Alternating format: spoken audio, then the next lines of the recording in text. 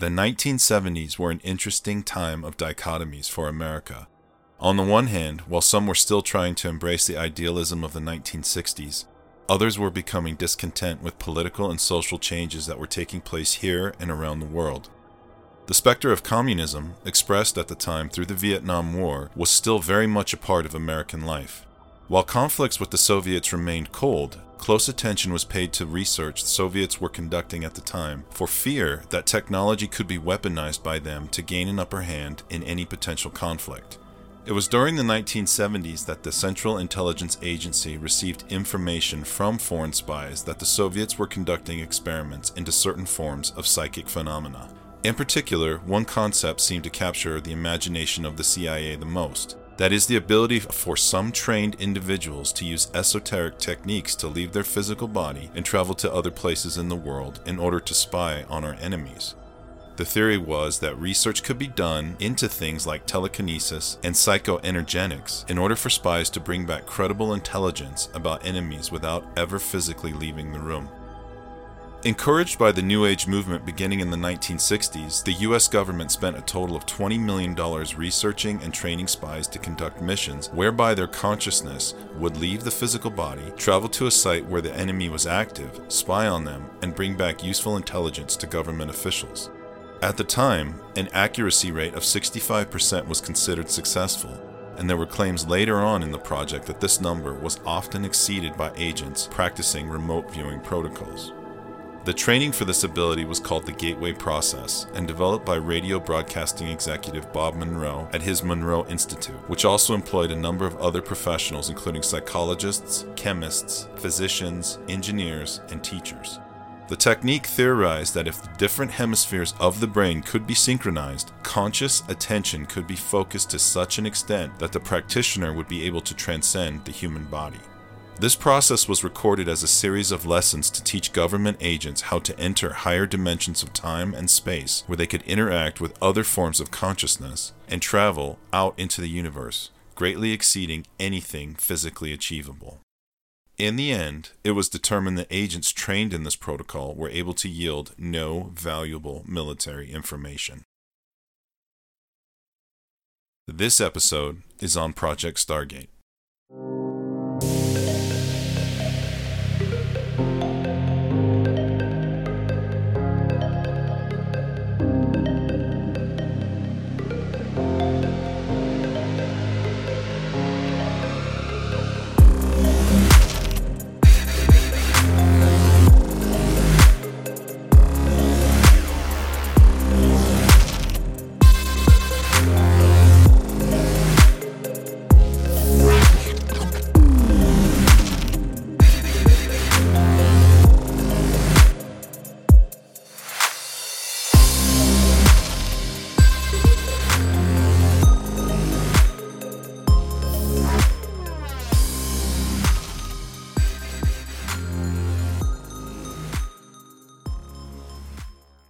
Hello, and welcome to Psychology After Dark, the podcast where we explore the dark side of the human condition.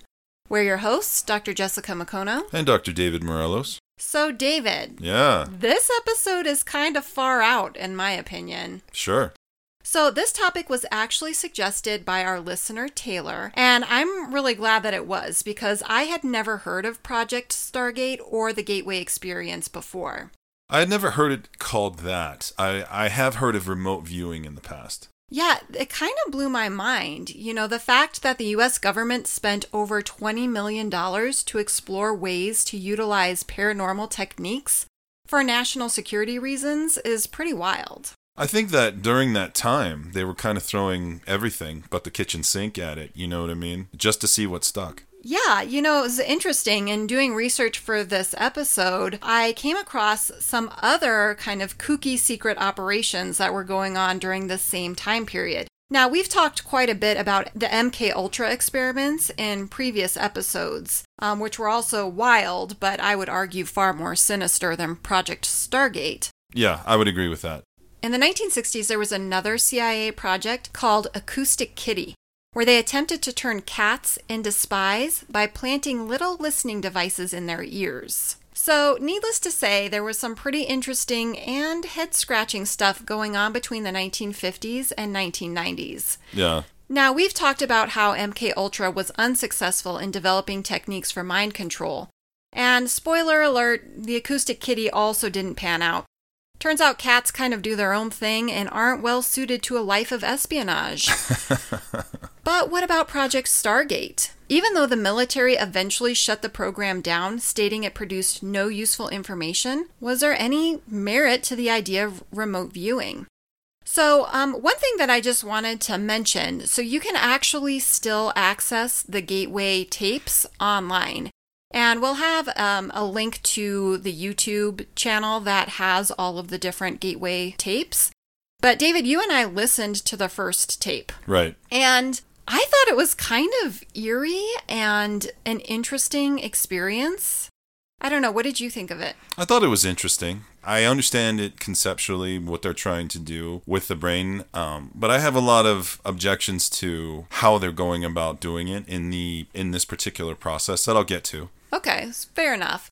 Well, I can tell you that just listening to the first tape, my consciousness did not leave my body. But to be fair, there's like a whole series of tapes, and who knows, maybe by the end, people might have that type of experience. Sure. So, one very interesting article I found on Project Stargate was from the Federation of American Scientists. They said that in this particular project, as you mentioned in the intro, the government used the benchmark for determining remote viewing to be successful of about 65% accuracy. And they said that some people involved with the project claimed that in the later stages of the training program, this minimum accuracy rate was, quote, often consistently exceeded. Now, when I read this, I initially thought, well, 65% accuracy is not all that good, especially when we're talking about national security matters. Yeah, it doesn't sound that impressive at first blush. Right? But then I thought, I wonder what the accuracy rate would have been if someone was just guessing. In other words, what would be the percentage of time people would be correct by chance alone? Now, if we're talking about something where the participants have to choose one of two answers, if they're just guessing with no idea of what the correct answer is, we would expect about a 50% accuracy rate. So, for example, if the way they were testing these abilities during Project Stargate was to be something like, when you traveled to such and such a coordinate, did you see a photograph of a flower or of an automobile? If people had no remote viewing abilities whatsoever and were simply just guessing which photo was correct, we would expect them to be correct about half the time. Now, I couldn't find any information on how they were evaluating accuracy in these experiments, like if they were providing two choices, or if it was more open-ended, where they said, tell me what you see. And in order to determine what would be statistically better than chance, we would need to know how the experiment was being run, as well as the number of trials they were considering. But if it was that 65% accuracy was statistically better than just guessing, even just slightly, that could suggest that maybe there was something going on there.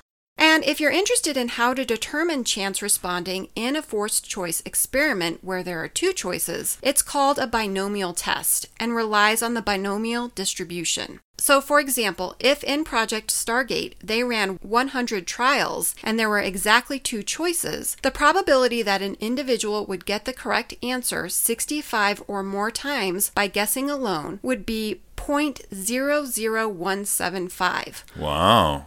Yeah, and that shakes out to be about 0.175%. So that would be pretty unlikely to occur by chance alone. And if that was the case, that they did perform better than chance, then that's pretty cool, right? Yeah. But the article did not provide any details, as I mentioned, about how the experiment was run to determine the accuracy. So we would need to know all of that other information. The other thing that was a little bit suspect to me was that they said that this was what the quote-unquote proponents of the experiment said. So I wonder if maybe there was some confirmation bias going on or just something else going on there. Well, there's always that danger, right? Yeah, and especially when something is so shrouded in mystery. You know, they've recently declassified a lot of the documents, but it can be kind of hard to get to the meat and potatoes of what was going on with the experiment in order to really evaluate if it was run well and what the actual outcomes were. And so many of you may be familiar with this idea of that binomial distribution. And it doesn't just apply in psychology, but can apply in any other area where you're considering probabilities. So, the research done on remote viewing, and I'm talking real scientific research with controls and, research studies that are able to be replicated, has consistently shown no support for remote viewing actually existing. Wah, wah. So the bad news is that we're probably not able to train ourselves to see what our loved ones are doing in faraway places or travel to different times to get the winning lottery numbers. But the good news is that psychic spies are not watching our every move. Now, maybe people are watching our every move, but it would be far more likely that they would be using technology like cell phones or GPS, not out-of-body experiences. But does that mean the government completely wasted that $20 million they spent on Project Stargate, or did something useful come out of it? So, David, have you ever heard of binaural beats? Yeah, but only from you, I think. So, these came out of the whole hemisync idea. Binaural beats occur when two slightly different tones are played, one in each ear, and the brain experiences a third tone, which is an auditory illusion. So binaural beats, just FYI, you have to listen to them through headphones because it's important that each ear perceives a different noise. So what happens when we listen to these tones is that our brain waves match the tone. It's a cool thing that our brains do called the frequency following effect. In our brains, the supraolivary complex, which is down in our brain stems, is the first part of the brain to process sound. It processes the sounds coming from each ear, and when these two pieces of input don't match one another, but are similar, it changes our brain waves and creates this binaural beat, or auditory illusion. This causes firing in the neurons to synchronize in a process called brain entrainment. This synchronization is also what causes brain waves, which we can measure on a device called an electroencephalogram, or an EEG. So that got real sciencey for a minute, and to be fair, that was a pretty simplified explanation. But there's a theory that binaural beats can have an effect on mood, sleep patterns, ability to learn and remember new information, and pain perception. There's also something called eye dosing that uses binaural beats to induce states similar to intoxication. Wow. So what does the research say? While there have been conflicting findings over the years, more recent research published in February of 2020 in eNeuro found no significant evidence that binaural beats affect mood. But some studies have suggested that listening to these sounds can actually increase feelings of depression in some people. But what about some of those other areas I mentioned? Garcia, Argabay, Santid, and Reales conducted a meta-analysis in 2018 where they looked at 22 studies of binaural beats. And what they found was that listening to these sounds prior to and during a task helped participants to perform better than if they only listened to the beats during the task alone. Other research has found binaural beats to be effective in reducing stress and anxiety and in promoting sleep.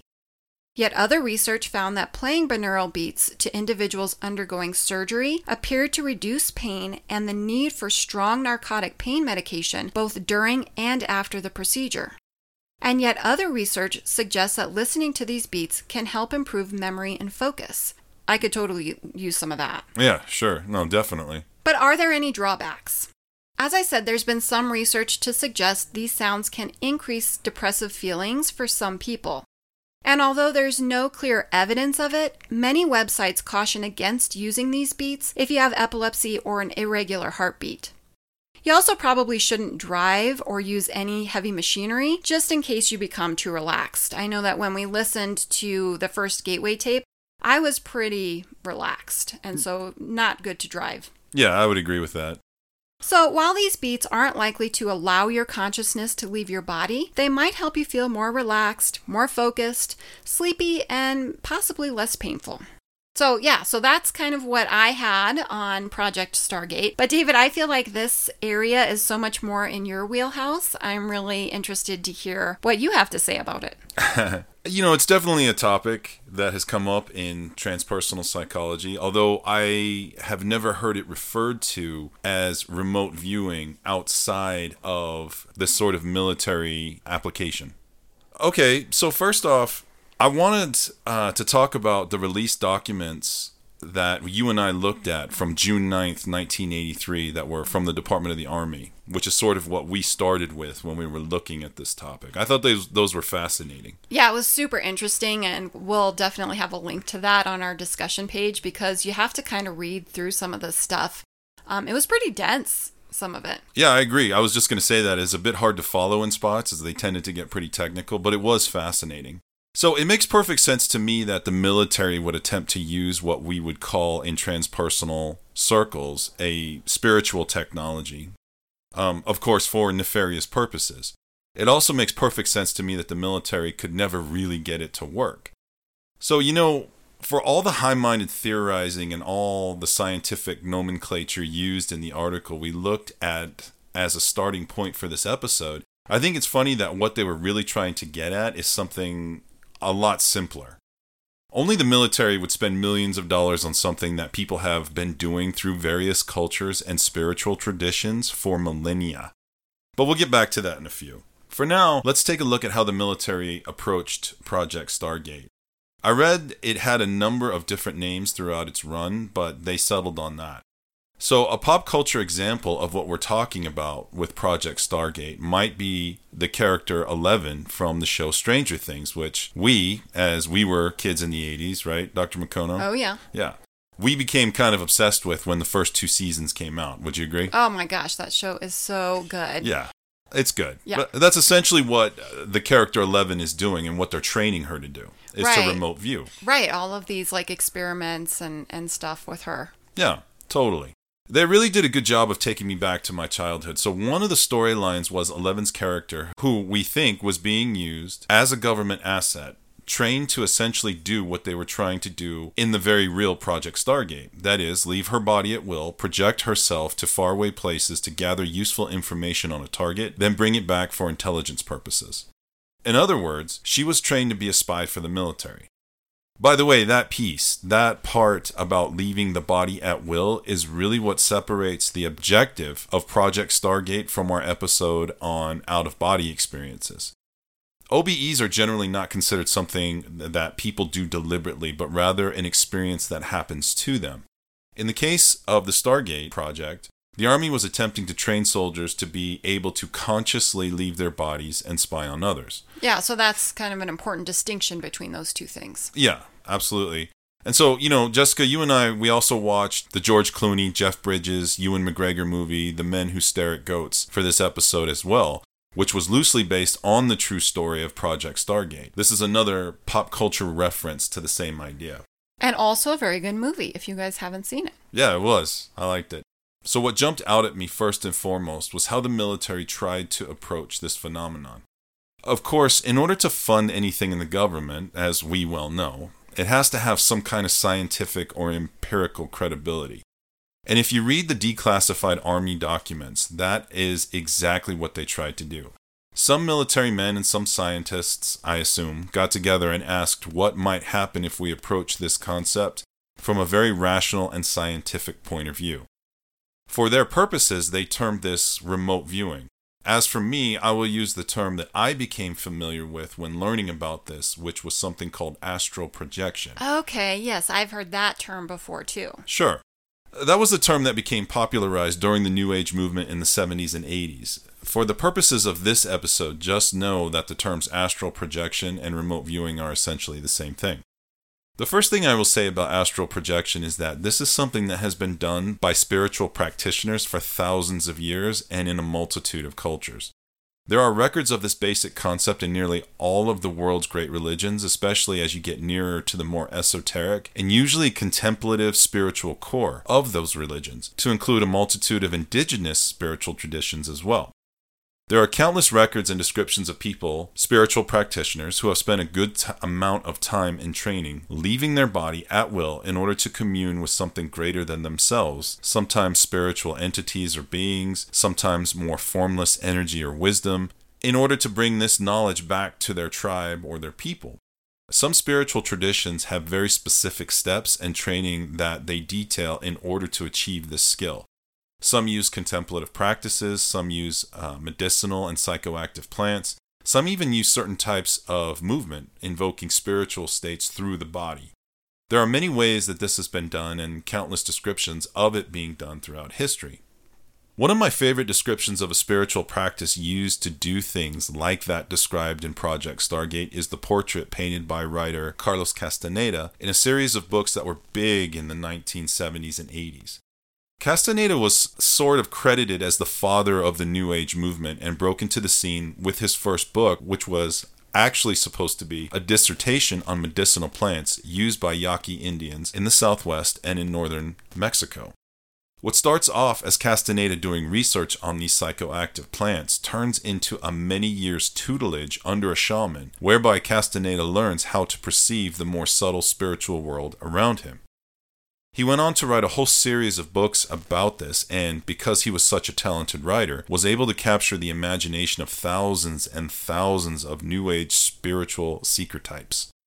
Castaneda wasn't without his controversy as well, as he was accused of abusing his female students and of making up the whole story, including inventing his teacher, a man by the name of Don Juan Matus. So there's that. We can take his stories, like everything I guess, with a grain of salt. At any rate, in his first book, Castaneda beautifully describes taking peyote for the first time under the supervision of his teacher, Don Juan. In the book, he describes flying through the air, at first by expanding his arms and legs to such an extent that he was able to bound across the vastness. So here we have an amazing description of Castaneda using an ancient spiritual technology, in this case peyote, to leave his body.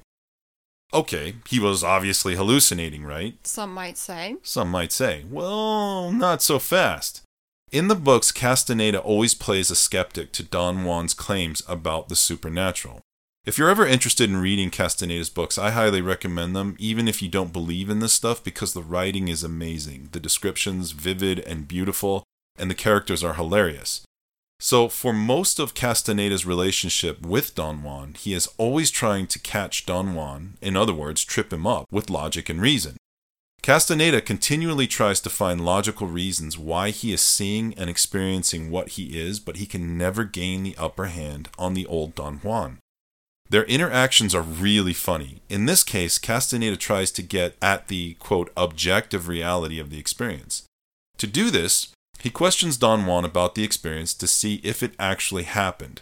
That is, he actually flew through the air, or was this just something that happened in his mind? Like an hallucination.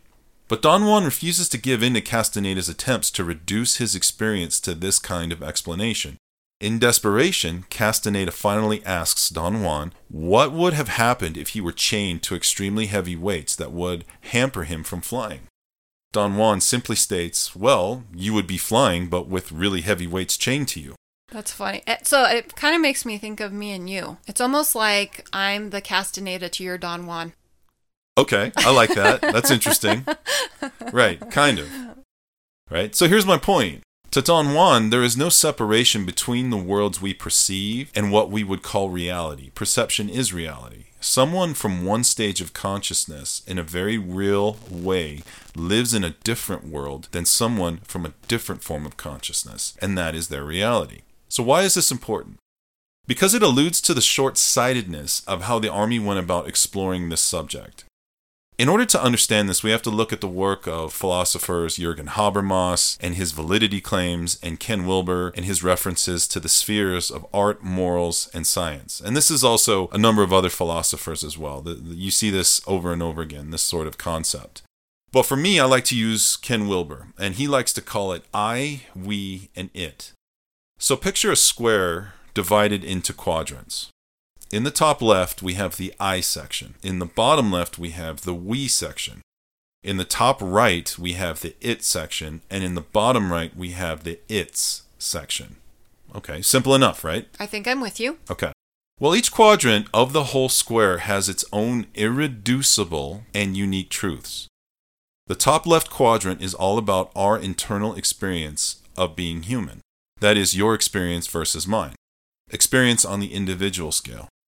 The bottom left quadrant is all about how we experience ourselves together as a group of people, a tribe, a culture, so forth. This is what is typically called cultural studies in academia. On the top right, we have the it quadrant, which is science as we know it. That is, what we can observe about the world from the outside. The bottom right quadrant is the its quadrant. That is, how we can observe the outside, the way, say, societies operate. This is what we might call sociology. Well, as we can see, cultural studies, the internal experiences and values of a culture versus sociology, the observable habits and practices of a group of people, can be very different. An example of this idea would be someone watching Native Americans doing a rain dance. A sociologist would probably theorize that this particular dance is symbolic of the social cohesion of the tribe. It's also an expression of their cultural identity apart from other tribes. Okay, we can understand that. But to get to the actual internal experience of what they are doing when they dance for rain, we would actually have to talk to them. We can watch from the outside all day long, but in order to truly appreciate their culture, that is, understand their values and experiences, we would have to ask them. And their answer might be as simple as, we dance to ask the heavens for rain. Very different perspectives, and yet one is not reducible to the other. They both carry their respective weight and unique truths. This is the trap that Don Juan would not let Castaneda fall into. Any outside or so-called objective observation of him would not trump the experience he had of flying. He had an experience and it was to be taken as truth. Okay, so here's where the Army, bless their hearts, really amuse me with all this stuff. As typical of the government, they try to approach this very esoteric experience from a scientific perspective. They come up with all kinds of explanations of how this can work by looking at the outside observables, namely the top right quadrant, which is what they seem to be hyper-focused on here. What exactly is happening in the brain? Not the mind necessarily, but the brain. Well, if we can sync the two hemispheres of the brain together, then we can create this experience, that of consciousness leaving the physical body at will and traveling to wherever. And they have a whole series of protocols to try to do this.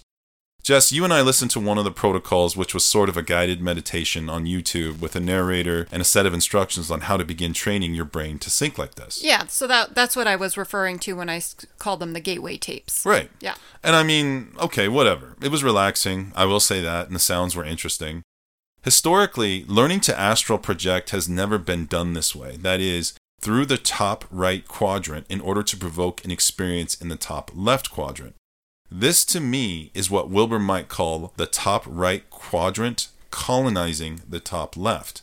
The scientific is attempting to take over what would normally be the domain of the internal experience of the mind, and subtle teachings and contemplative steps used in a spiritual practice over time. But the Army can't wait that long. To hell with that! Let's just look at the brain and see what it's doing. In a yogi or whoever says that they can do this and try to manipulate someone else's brainwaves to look the same. But that's part of the riddle of consciousness. We can hook you up to an fMRI machine, Dr. Makono, and then watch all the pretty colors light up as you begin visualizing different things in your head, correct? Yeah, that's kind of how that works, sure. Sure. And yet, I would still never know a single thought you ever had inside your mind. That's your internal experience. To get to that information, I would actually have to ask you, hey, Dr. Makoner, what were you thinking about just now? Yeah, and that's a really great point that, we can look at all of these different scans and measurements, but they don't really tell us what is going on inside the person. Right. So the Army never really got this to work, and it seems obvious to me why they didn't.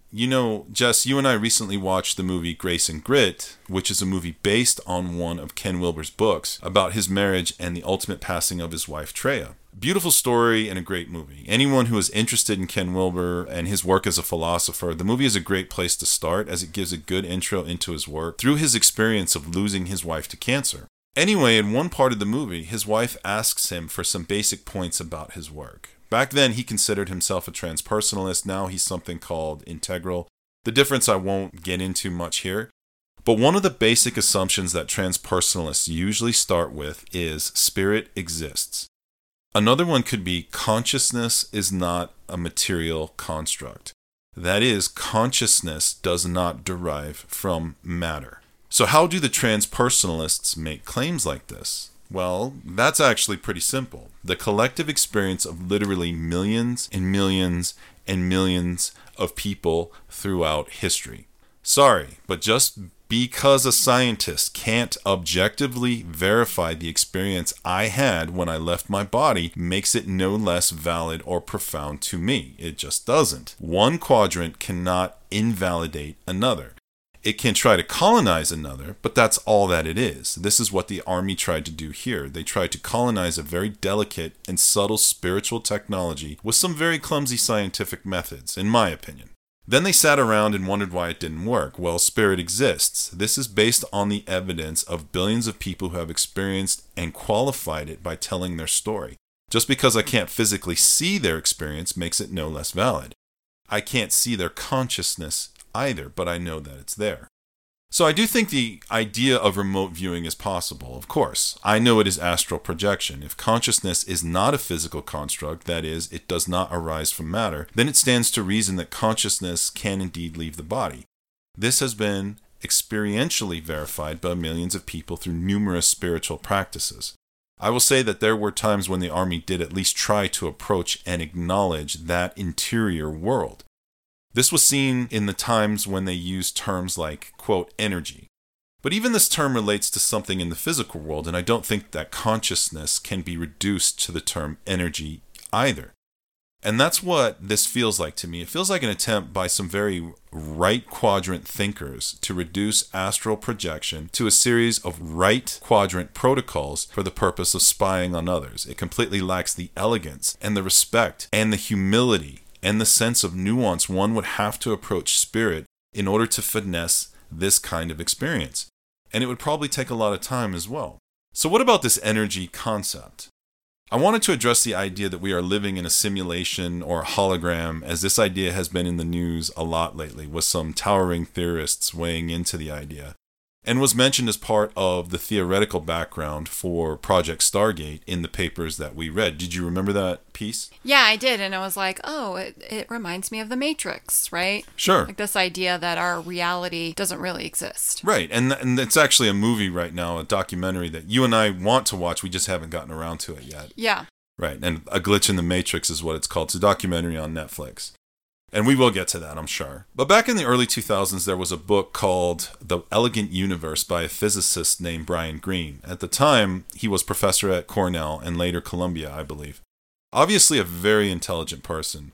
What was new and groundbreaking about the theory behind the book was the idea of superstring theory, which, and I know I'm going to butcher this, but in the interest of time, I'm just going to try to make it as simple as possible, is the theory that matter is essentially made up of tiny bands of energy.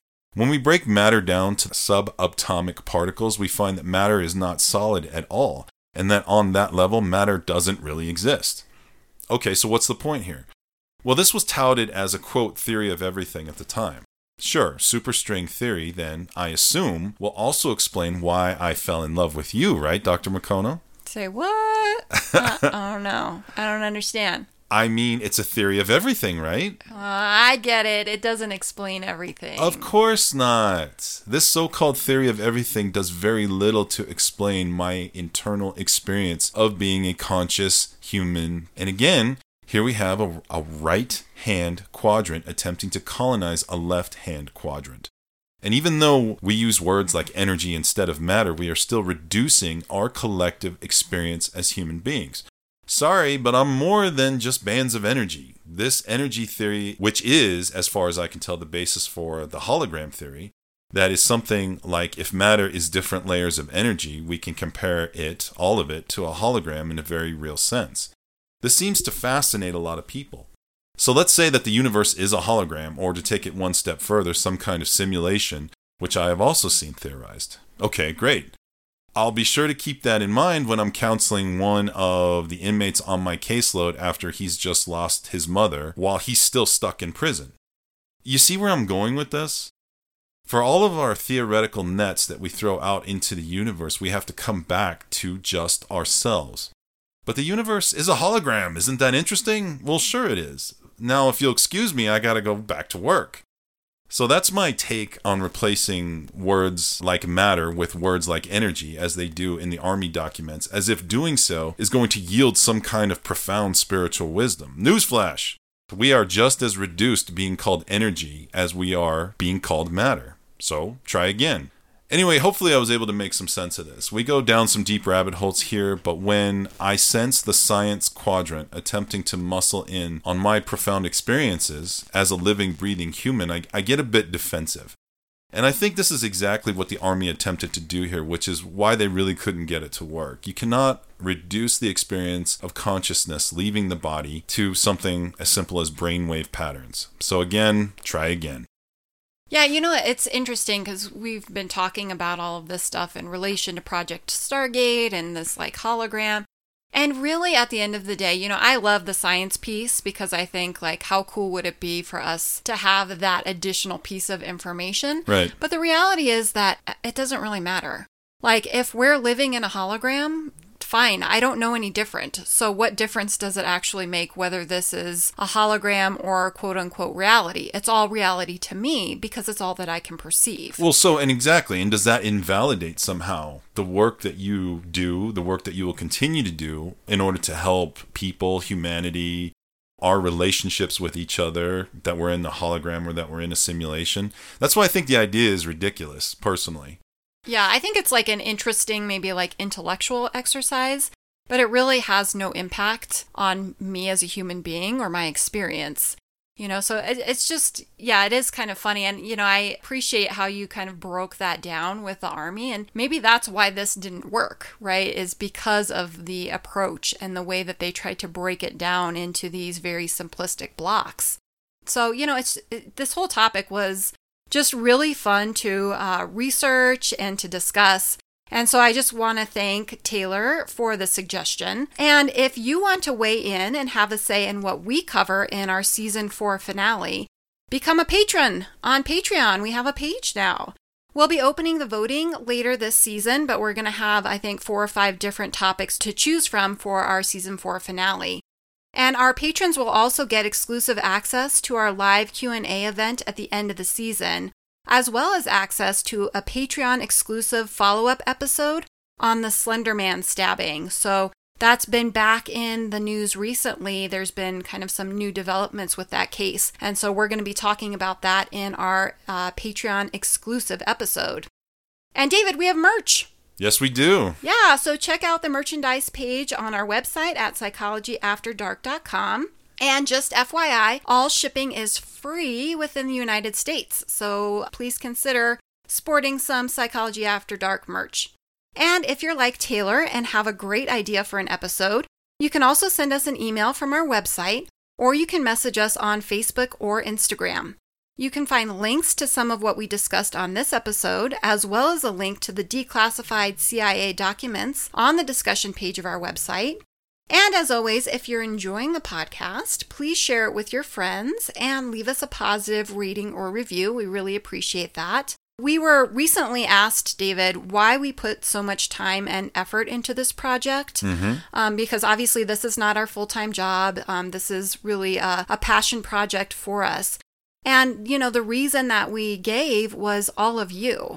You know, we've connected with so many of you through email and through social media, and getting to know your stories, hearing about your journeys in psychology, and just getting to connect with all of you is incredibly rewarding. So thank you to everyone who listens and reaches out to us. And David, we'll be back in just 2 short weeks with a brand new episode. Thanks for joining us. The information contained in our podcast, on our webpage, and on our social media pages is for entertainment purposes only. All views expressed are solely those of the individuals involved and do not represent the opinions of any entity whatsoever with which we have been, are now, or will be affiliated. The information is not meant to diagnose or treat any mental health condition. If you are experiencing mental health symptoms, we encourage you to contact a mental health provider in your community.